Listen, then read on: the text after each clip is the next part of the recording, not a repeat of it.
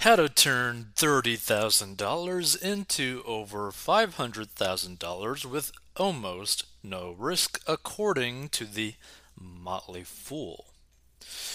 So, investing can allow your money to work for you, and the effects can be magical if you do it right. In fact, with a smart investment, it's possible to turn $30,000 into more than $500,000 while taking very minimal risk. Sound too good to be true? Here's the reality of how this can happen. Which, by the way, this is actually not impossible.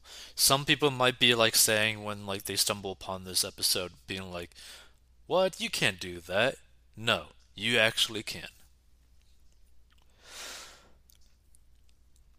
So this one simple investment could turn into a huge nest egg. So how can you turn $30,000 into $500,000 without taking a huge gamble on losing money? It's simple. Put the money into an S&P index fund and leave it alone for 30 years. An S&P index fund is an investment designed to mimic the performance of the S&P 500, and that's a financial index made up of around 500 of the largest businesses in the United States, and is often seen as a proxy for the stock market as a whole, and it's consistently produced average annual returns of around 10% over the long term, which, by the way, you could literally go into the description of this episode right now, go check out Robinhood, right? Get a free stock by clicking that link, right? But then, guess what? You could literally just start investing right now into an S&P index fund and basically retire after 30 years, right? Now, you don't want to just put $30,000 and that's it and then just forget it, right? I would prefer it if people were to do every single month put money towards an S&P 500 index fund. Now, that being said, you need to be out of debt first so that you have more money available to you so that you could put that towards investments like an S&P index fund so that the compounding interest will be insane. The amount of money that you can make long term would be insane.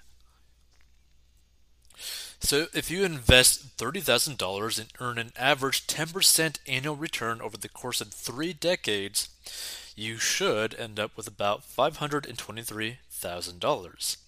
So to get this $500,000 nest egg, you won't have taken a huge amount of risk either.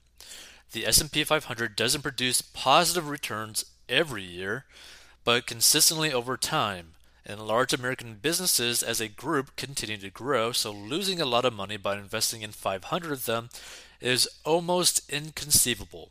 In fact, if you had put your money into the S&P fund at any point and left it alone for at least 20 years, you would have turned a profit no matter how poor your timing was for your initial investment. And the key to this, right, is being consistent and basically never pulling your money out. So investing early is key to making this strategy a success. So while turning $30,000 into $500,000 is effortless and low risk, if you invest in an S&P 500 index fund, the key factor with this approach is that you need a lot of time for your money to grow so much. It's not impossible for most people to give their money 30 years to grow. If you invested $30,000 by age 35, you'd have your $500,000 nest egg by the time you reached 65, a pretty standard retirement age. And since most people start working in their mid 20s or beyond, you'll have a decade or so to amass $30,000 by age 35 by saving about $3,000 per year, which is honestly nothing. 3 grand per year towards the S&P 500 is nothing. Okay? Think about how much money that you are paying towards debt, like your monthly payment, right?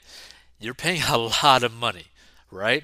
But if you had no debt, if you got rid of that debt and started putting those payments towards an S&P 500, you could see how quickly you could reach these levels. And to put it into terms, right? If you basically invested $500 roughly every single month into the S&P 500, After 30-ish years, you'd have over $2 million. Think about that for a second. You'd have over $2 million basically putting a nice car payment or car payment slash insurance payment for like a brand new car into this investment. This is why it is important to not have debt so that you have money to invest for your future and give you more options. Now, you may decide you need a larger nest egg than $500,000, and in fact, most people will. But the fact that you can turn a $30,000 investment into so much money over time shows the power of investing and leaving your money alone. And of course, once you've saved and invested $30,000, you can keep earning and putting that additional money to work for you as well. So you can use the calculators on investor.gov to figure out how much you'd personally need to put into an S&P fund to hit your target savings amount. And if you stick to your plan, you can feel pretty confident about achieving your savings goal. Of course, you may also prefer to look into other investment that can potentially provide more than a 10% average return over time.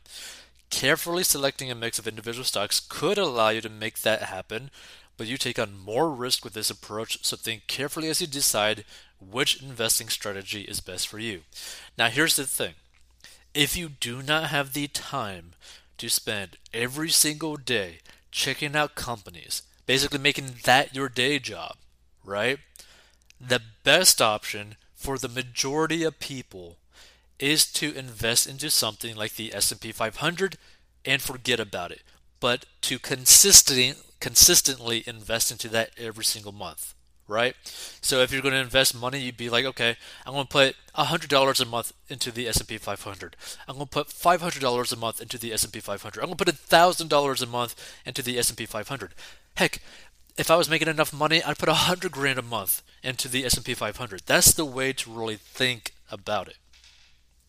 So if you want to minimize the chances of loss and make sure your money turns into a small fortune over time, investing into an S&P 500 fund and sitting back and waiting could be the way to go. And here's the thing, I would have to completely agree with this article by the Motley Fool by Christy Bieber, like Justin Bieber. Okay? Because here's the thing. In the grand scheme of things, personal finance is not complicated, investing is not complicated. You just got to ask yourself, what are your goals in life, right?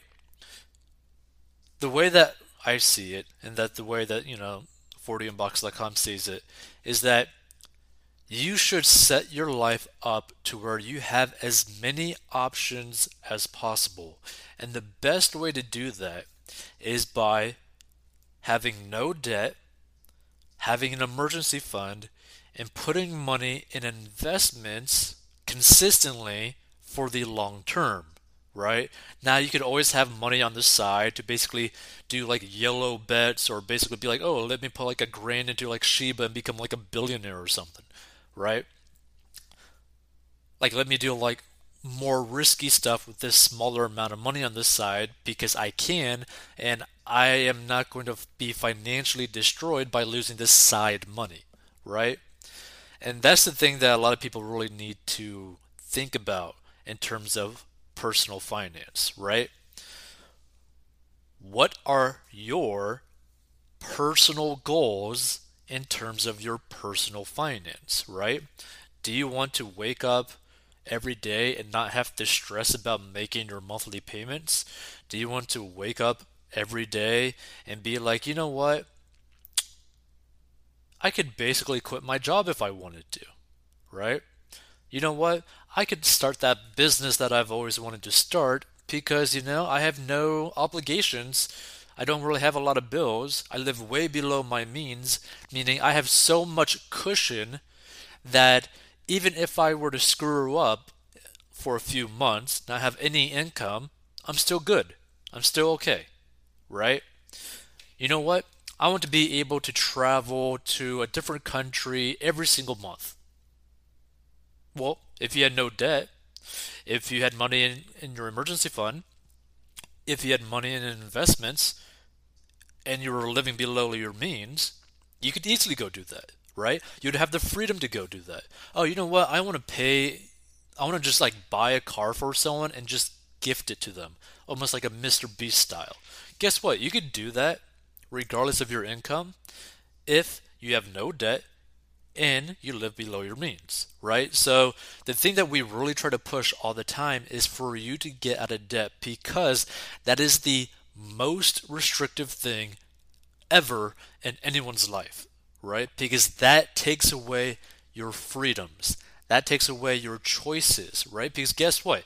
If you got a car payment that's high, if you got a student loan payment that's high, if you got all these payments in your life every single month that you are responsible for, you are obligated to continuously do things so that you can keep paying it, right? But if you had no debt and you just had money basically piling up into your bank account that you are automatically putting some of it towards investments, you're basically going to be like, you know what? I want to just go out and splurge and drop like $5,000 at like Las Vegas this weekend. And I could go do that. I could just, book a flight, go to Las Vegas, drop $5,000, and then just basically blow it all, not really care about losing it, meaning I have no stress about it when it comes down to, dropping $5,000 on like craps or something. And I'm okay with losing that money, right? That's the kind of mentality that you want to be able to be in because you know that you've set yourself financially right to where nothing is really going to affect you really ever, right?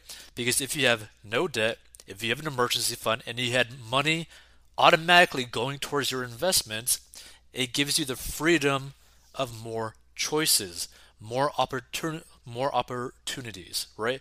Not only that, you know how like there's that saying where the rich only get richer? That's because they are always in a position to act on opportunities that go past them, right? So they basically are like saying like, oh, something comes by, and if they had like 20,000 liquid, they could just go drop 20,000 into this potential opportunity and potentially end up making like 200,000, 300,000, right? But the normal person with a bunch of debt can't go and do that because they have no money available to them, right? They have no cash flow available to them. They have no liquid, large amounts of cash available to them, right? This is why you need to get out of debt so that you have more options available to you. So again, if you want to learn how to get out of debt, go to 40inbox.com because a lot of people don't realize just how important getting out of debt actually is. Hey, this podcast is sponsored by our personal finance courses. So if you have problems with mastering your money and you need help, go down below and learn how to master your money. And this is a plan that anyone of any income level can follow. It is simple and easy to follow for any income level and any situation, and is very straight to the point. And if you want to learn how to make money online, go down below as well. And we'll see you in future episodes.